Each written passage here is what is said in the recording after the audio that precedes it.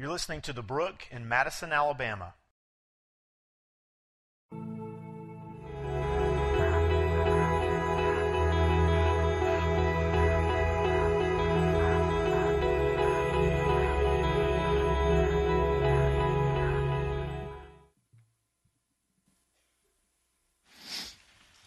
Good morning. Be in Genesis chapter 2. Turn there with me in your Bibles, Genesis chapter 2. Verses 1 through 3.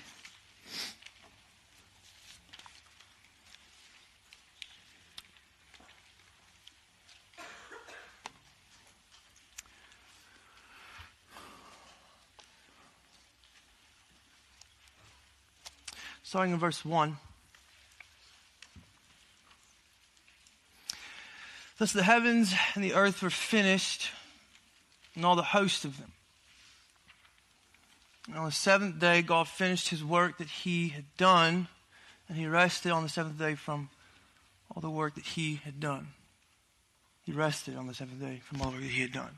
So, verse 3, God blessed the seventh day, and he made it holy, because on it God rested from all his work that he had done in creation. Father, this morning we do approach your word. And Father, we don't want to be quick to rush to it, forgetting who you are and forgetting who we are not. You are God over all, Lord, and we are your people, Lord. So may our words, Lord, be ever so few. But Lord, may you speak loud and clear, and may you have your way, Lord, in us. Lord, give us clean minds and give us pure hearts, Lord. Lord, prepare us to receive.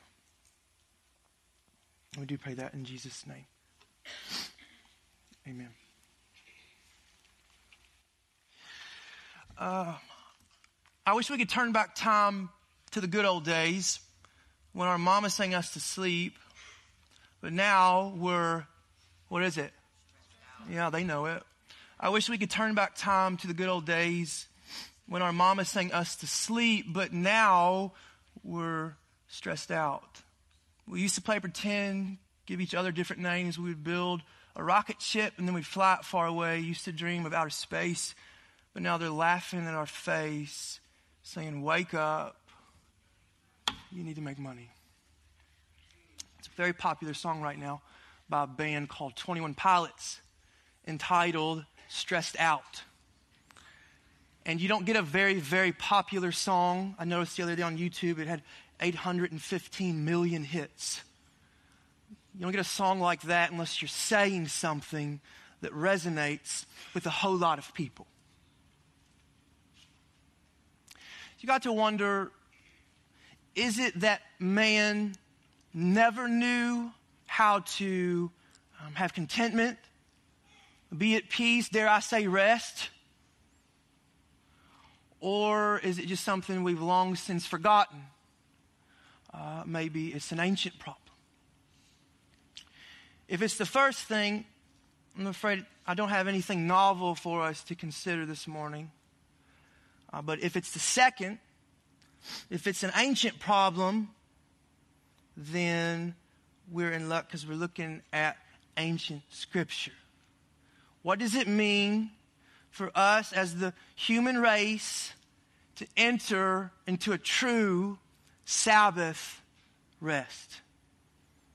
What does it mean to enter the Sabbath rest? Back at verse 1. Thus the heavens and the earth were finished, and all the host of them. And on the seventh day, God finished his work that he had done, and he rested on the seventh day from all his work that he had done. So Genesis chapter 2, verses 1 through 3, it closes out the creation account. And what do we learn from the creation account? A lot of good things. It says that God created day and night, and he called it good. God creates the heavens. They're good, he says. He separates dry land from the seas. It's good. He creates vegetation and plants and fruit-bearing trees. He calls it good. God sets the sun and the moon and the stars in place for signs and seasons, and he says that these are good. Life form in the water, birds for the skies, God sees it as good. He creates livestock and beasts of the earth, and he calls it good. Last, God makes man in his own image. And to man, God gives dominion over this good creation, to subdue it, to cultivate it, to labor in it. It's a good thing, to enjoy it, take pleasure in it. God sees it as good. And at the end of chapter 1 in verse 31, surprise, surprise, it says God saw everything that he had made, and behold, it was very good.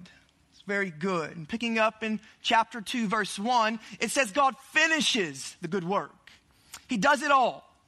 There's nothing left to do. Everything that God set out to do in this good creation, he did it just right. Masterfully completed, full breadth of the heavens and the earth. And after he finishes the good work, it says he rests from it.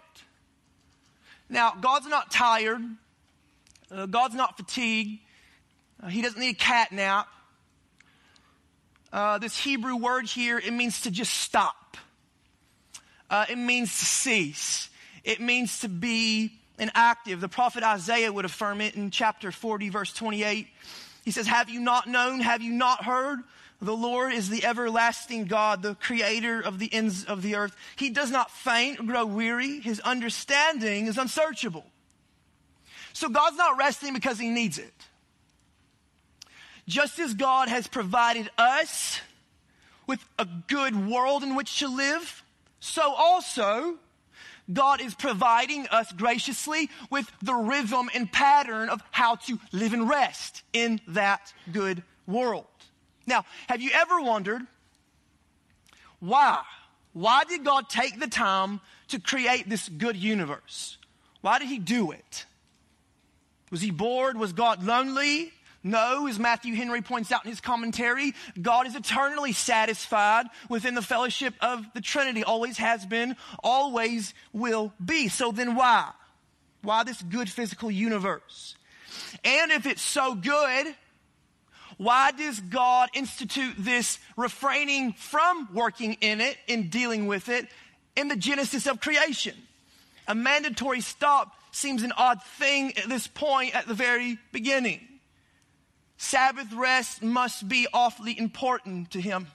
Now notice, sin has not come into the world.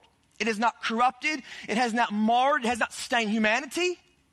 It has not brought chaos. It has not brought disorder into the physical created good world.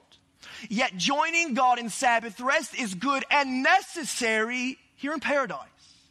So this refraining from, it's not chiefly instituted for physical rest, though we need that sometimes. It's not instituted as a detox from the poisons of labor and touching and dealing with the physical world. Remember, in a pre-sin world, these are good gifts. So, if true Sabbath rest was to be had by sinless people in a sinless world, how much more difficult is it for you and I as sinful people in a sinful world to understand why we need Sabbath rest? And how difficult will it be for us to enter into it? Understanding what it means to enter Sabbath rest, I want us to note two critical reasons that we need Sabbath rest. We need Sabbath rest, one, because it brings to our remembrance God is glorious over his good creation. God is glorious over his good creation. The created world is just that. It's created. It's a means by which God has chosen to manifest, reveal, point to his own glory. The psalmist says in Psalm chapter 19, the heavens declare the glory of God. The sky above, they proclaim his handiwork. And again in Revelation chapter 4, verse 11, it says, worthy are you, our Lord and God, to receive glory and honor and power, for you created all things. And by your will, they existed and were created. According to God's good pleasure, he's created. And he's so created that what he's fashioned, it brings him the glory due his name. The Ecclesiastes writer says it like this: I perceive that whatever God does, it endures forever. Nothing can be added to it, nor anything taken from it. God has done it so that the people fear before him. And then all the way over in the New Testament in Romans chapter 11, verse 36, Paul says it like this: for from him, through him, to him are all things. To him be glory forever.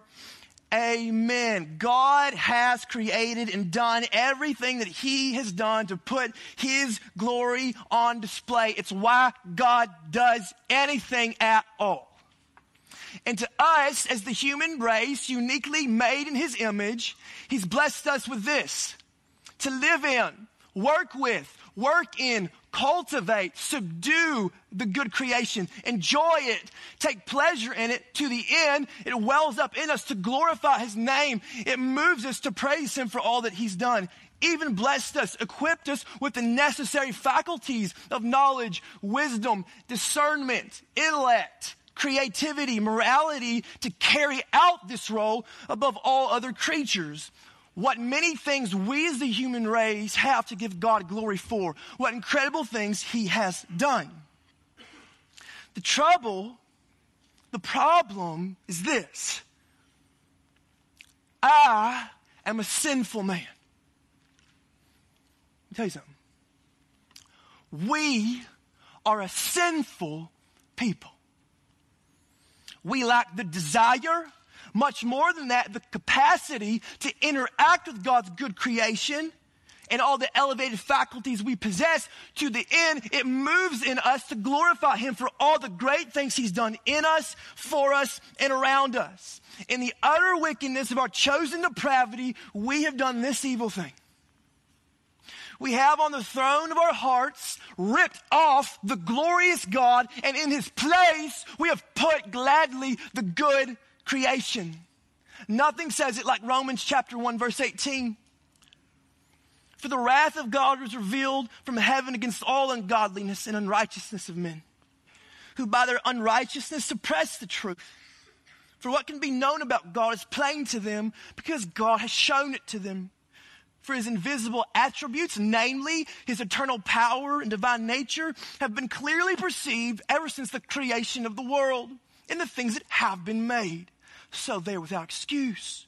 For although they knew God, they did not honor him as God or give thanks to him, but they became futile in their thinking, and their foolish hearts were darkened. Claiming to be wise, they became fools and exchanged, here it is, the glory of the immortal God for images resembling mortal man and birds and animals and creeping things. Friends, I need, you need, we need a Sabbath rest. We need to accept God's invitation to be alone with him, to dwell upon him, to meditate on him, to give him the glory, lest we think we were created to find purpose, to find satisfaction, to find true fulfillment in this good world. The things that our hands can do, the things that our hands can have. We were not created to find glory in these things. Not at all.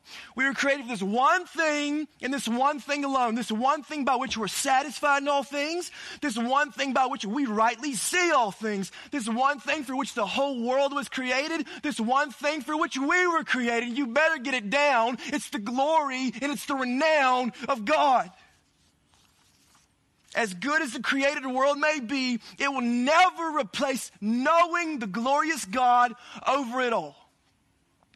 How inexpressibly kind is our God, that he's given us this good created world and our dominion of it to glory in him. But he's called us beyond that, to a deeper, more intimate fellowship, to know him and glory in him even more. How very interested God seems to be in bringing himself a limitless amount of glory and producing in his people a limitless amount of satisfaction and giving him that glory due his name.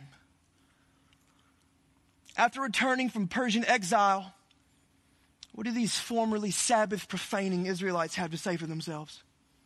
What do they say in their repentance? Nehemiah chapter 9, verse 6. You are the Lord. You alone.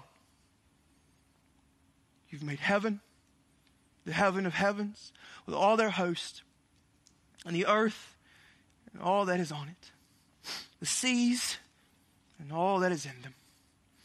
And you preserve all of them, and the host of heaven worships you. There is an acute awareness in the Sabbath-keeping man of just how great and glorious God is. It's why there's no more dignity in a lowly job than there is in running a business. I don't care if you clean a toilet for a living. There's dignity in that. You know why? Because it's the work God's given to your hands. It's something God's given to you, so through it you can glorify Him. And here's the problem. Here's the lie.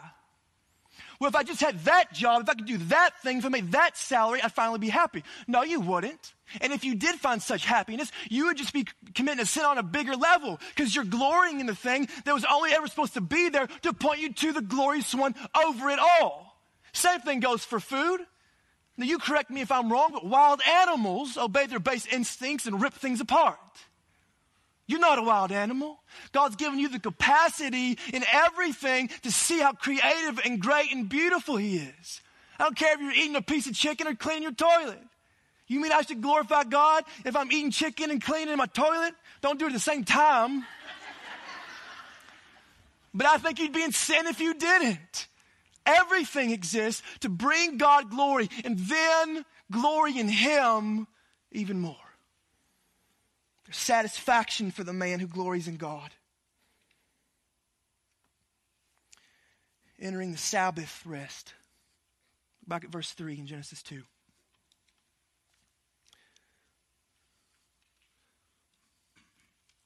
So God blessed the seventh day. He made it holy because on it, God rested from all His work that He had done in creation. So God blesses it. He puts on the Sabbath a unique quality and feature the other days don't have. The Sabbath has a divine favor upon it by God's divine choosing. The other days don't. It's the last of three things that God blesses in the creation account. He blesses the multiplication of creatures. He blesses the dominion and multiplication of man. And third, God blesses the Sabbath. It must be important. It must be special to Him. And it says that God makes it holy. Now, what does it mean for God to make something holy? Well, God set it apart to Himself. He set it apart from being a common thing. God consecrated it. He sanctified it in a unique way to Himself the other days don't have. It's got a special favor upon it. It's got a special provision. It matters more than the other days matter to Him.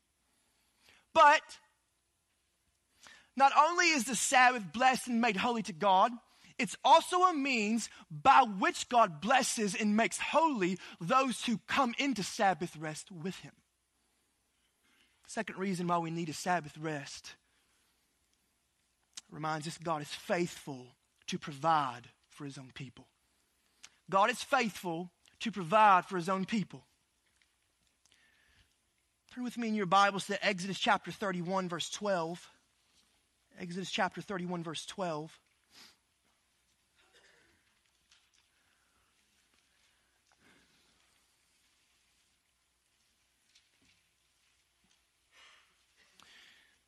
And the Lord said to Moses, "You are to speak to the people of Israel and say, above all, you shall keep my Sabbaths. For this is a sign between me and you throughout your generations, that you may know that I, the Lord, sanctify you. You shall keep the Sabbath because it is holy for you. Everyone who profanes it shall be put to death. Whoever does any work on it, that soul shall be cut off from among his people. 6 days shall work be done, but the seventh day is a Sabbath of solemn rest, holy to the Lord. Whoever does any work on the Sabbath day shall be put to death." And turn again to Deuteronomy chapter 5, verse 12. Here's the account of Moses speaking to the people of it in Deuteronomy chapter 5, verse 12.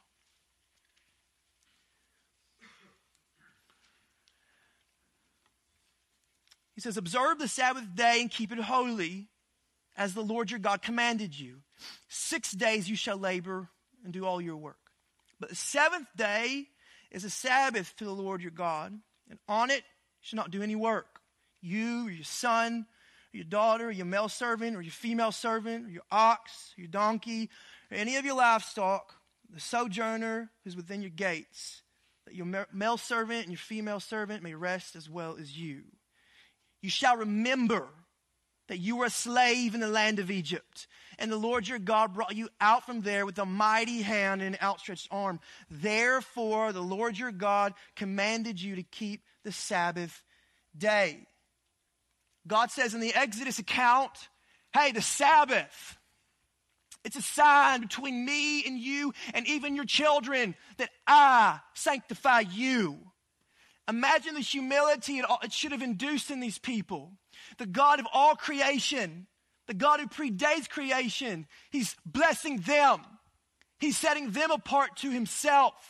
He's inviting them to come out of their sinful humanity and enter regular holy rest with him. God has graciously invited them to come out of the sinful pattern of this world and enter a pattern of sinless life. In the Deuteronomy account, Moses told them about the Sabbath. You shall remember that you were a slave in the land of Egypt, and the Lord your God brought you from there with a mighty hand and an outstretched arm. God said, hey, on a regular basis, this is what I want for you. In fact, I'll kill you if you don't do it. Okay. On a regular basis, I want you to remember I'm a God of provision for you. Here's what I want you to do on the Sabbath.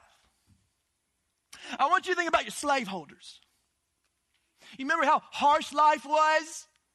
You remember how hateful they were, how they beat you, how they whipped your wife, they beat your family. Remember how you scrapped by? Remember how it was all bleak, you had no hope, you were in chains. You remember that? You remember how hope was all but gone? You were nothing, you had nothing, you were nowhere. You remember when you were those people? And then, you remember how I stretched out my mighty arm and I saved you. Don't stop thinking about on a regular basis, I have pledged myself to you in all adversity. That's what God's saying. What an offering God has put before these people. And yet the dreadful response of the hearts of these people is found in their actions when Moses descends the mountain with the law of God. Stephen the martyr says it in Acts chapter 7, verse 38. Speaking of Moses, this is the one who was in the congregation in the wilderness with the angel who spoke to him at Mount Sinai and with our fathers. He received living oracles to give us.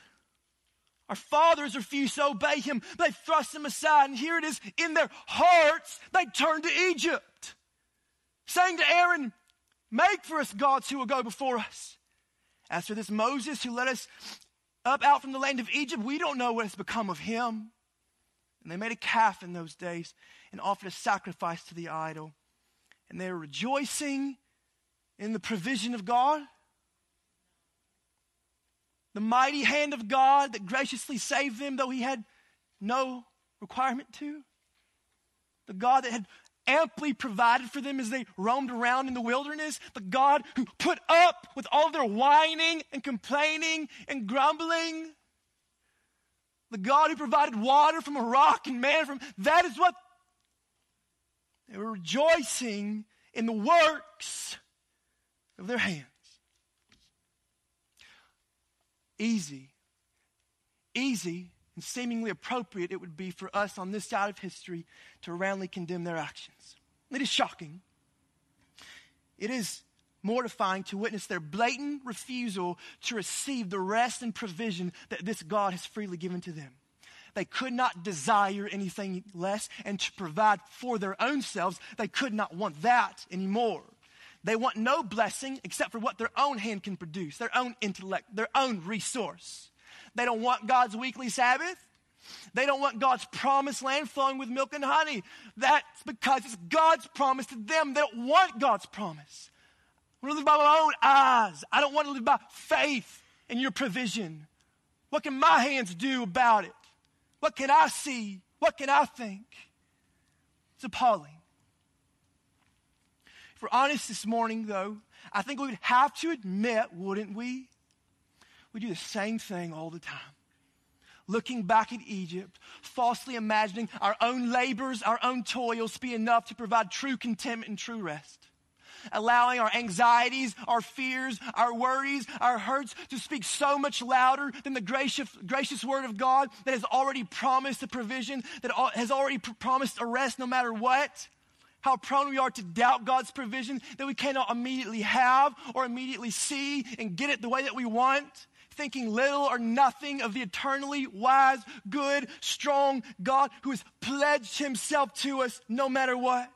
The flesh, it begs us, over-worry, over-rationalize, coerce, manipulate, do what you got to do to get done what you think you've got to get done. And we do it until the trustworthy word of God is irrelevant because in its place, we fashion a calf. We fashion a God who will make a way, so we think. God is elsewhere, so we think. But let me ask you something. Was that not the original sin? In the place of an eternal word of God that provided an eternal rest, we believed a devilish lie, and so it gave us an eternal unrest. I don't know where you are this morning. I don't know what trial you're facing. I don't know what seductive mirage you see when you look over your shoulder at Egypt. I don't know what you think you'll taste if you bite that forbidden fruit again. But if I could beg you this morning, close your eyes to Egypt and close your mouth to that fruit, and in faith open your ears and hear the word of the Lord to you. The Lord is my shepherd, and I shall not want. He makes me lie down in green pastures. He leads me beside still waters. He restores my soul. He leads me in paths of righteousness for his name's sake. And even though I walk through the valley of the shadow of death, I will fear no evil, none of it. For you are with me. Your rod and your staff, they comfort me. You prepare a table before me in the presence of my enemies. You anoint my head with oil, and my cup it overflows. Surely goodness and mercy shall follow me all the days of my life, and I shall dwell in the house of the Lord forever. You sick this morning? Your finances upside down this morning? You got broken relationships? You got people you lost that you love? You're in a spiritual drought, you don't know why? Let me speak a word over you this morning and you receive it. The Lord is your shepherd and you shall not want. There's true provision. There's true rest. And we accept the Lord's invitation to enter his Sabbath rest. I remind you of Jesus on the boat with the disciples in the storm. Jesus, we're going to die. We're all going to die. What does Jesus do? He just speaks peace into their life, doesn't he? He just speaks his words, and everything is as it should be. He's right there in the midst of what's happening, and he calms it for them. He is there, their provision. What does he say after? Hey, fellas, where's your faith? Where's your faith? You may say to me, I've never created a golden calf, and I believe you. But I wonder if sometimes in a lack of faith, you work one too many hours to the neglect of your own spiritual health, to the neglect of your family. If you're like me, you think it's your job to fix everything and fix everybody. I wonder if you've lost one too many hours of sleep.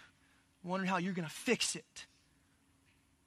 Can I remind you that God is there in your worst trial? Can I remind you that God ordained that trial to come into your life? It isn't noble to overwork. It isn't noble to worry. It isn't noble to fret. It isn't noble to take matters into your own hands. It is, as Oswald Chambers says, in the presence of a trustworthy God, it's just rude. Are you neglecting God's offering of a true Sabbath rest? Doesn't mean provision comes the way you want or when you want. But you believe me, it comes, and when it comes God's way, it comes as it should come, and it will well up to an eternal, true rest. Entering the Sabbath rest. Entering the Sabbath rest. Turn to Colossians chapter 2, verse 16. Colossians chapter 2, verse 16.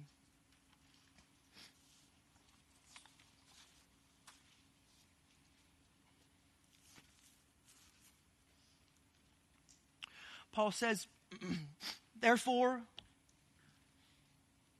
let no one pass judgment on you in questions of food and drink, or with regard to a festival, or a new moon, or a Sabbath. These are shadows of the things to come.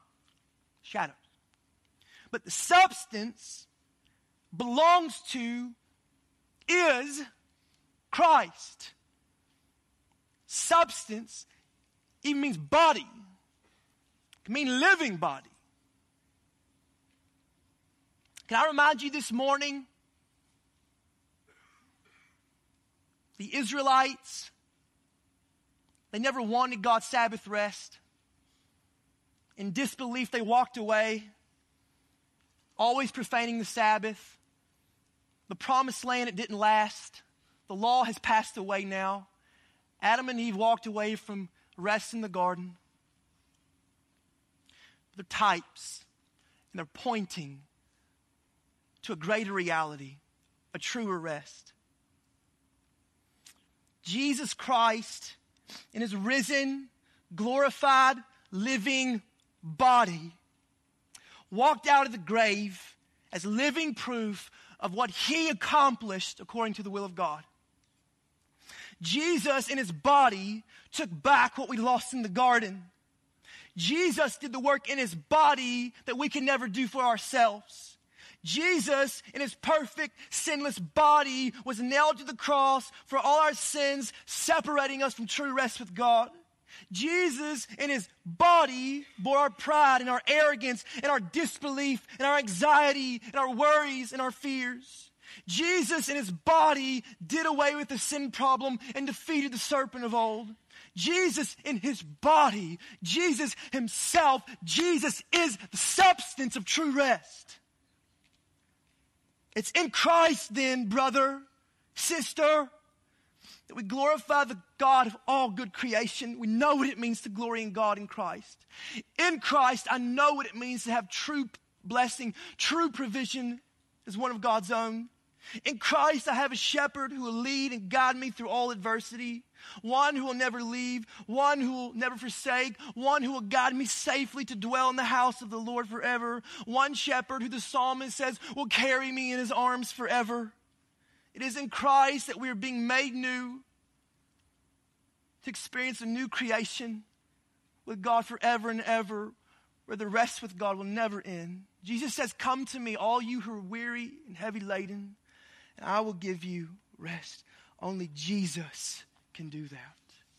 That's quite an offering to make to sinners such as you and I. If you've placed faith in Jesus this morning, let me say to you, there's a rest that belongs to you. There's an eternal rest that resides in your chest by the power of God's Spirit. You need not fret. You need not worry. Only joyously exalt in the accomplished work of Christ, that by him and in him and through him you are secure forever. How truly amazing is the grace of God that has appeared to offer salvation to all the wretched, all the poor, all the hopeless, all the helpless, all the exhausted, all the defeated, all the broken. Oh, that today you would by faith turn from your sin-marred self, turn from this sinful, restless world, throw yourself at the foot of the cross of Christ and freely receive the rest that God and his Son Jesus Christ offers you this morning. You say, it doesn't sound fair, does it? Doesn't seem fair. Well, it's not fair. It's just grace. It's just grace. Grace is having all those good things of God I never should have possessed. It's being free of all those evil things that only ever belonged to me. I can't explain it. Sometimes I have a hard time embracing it. But friend, in Jesus Christ, it's yours. In Jesus Christ, it's mine. Fellow traveler, on our way home to a truer, better fatherland, there is this grace for us along the way, regardless of what adversity comes. There is rest. There is rest in Christ. And I implore us to share it with everyone we meet along the way. So we have to, with St. Augustine, resoundingly proclaim this.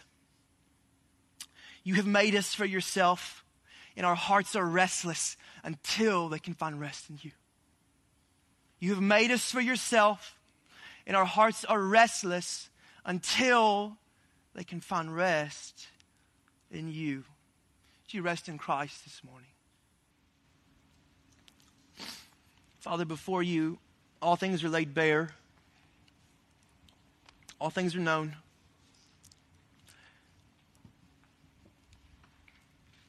Lord, your word has penetrated us and it has shown us that we are sinful. Lord, that we're more than just prone to doubt. Lord, we often run. But God, in our sin, would you break us? Lord, do we have contrite, humble hearts this morning? Lord, to know that you're not calling us to do anything but rest in your goodness, to rest in what you've done for us, to glory in Christ. Father, it is the desire of my heart that this church, that we could be full of people that have nothing to sing about but the grace of God. The grace has appeared to offer salvation to sinners.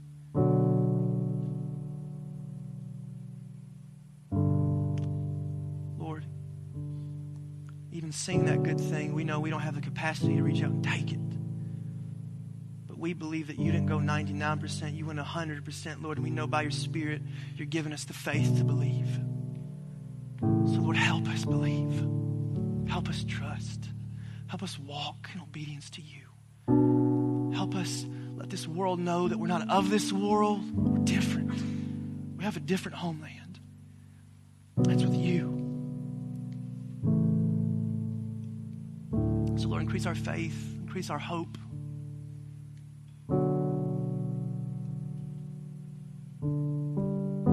Lord, this morning we dwell on the cross. What Christ accomplished for us. Lord, you know every heart here this morning. You know where we are. So all we can ask is that your Spirit do the work, Lord, that needs to be done of repentance. Lord, that we would be drawn closer to you. We love you. It's in Christ's name. Amen.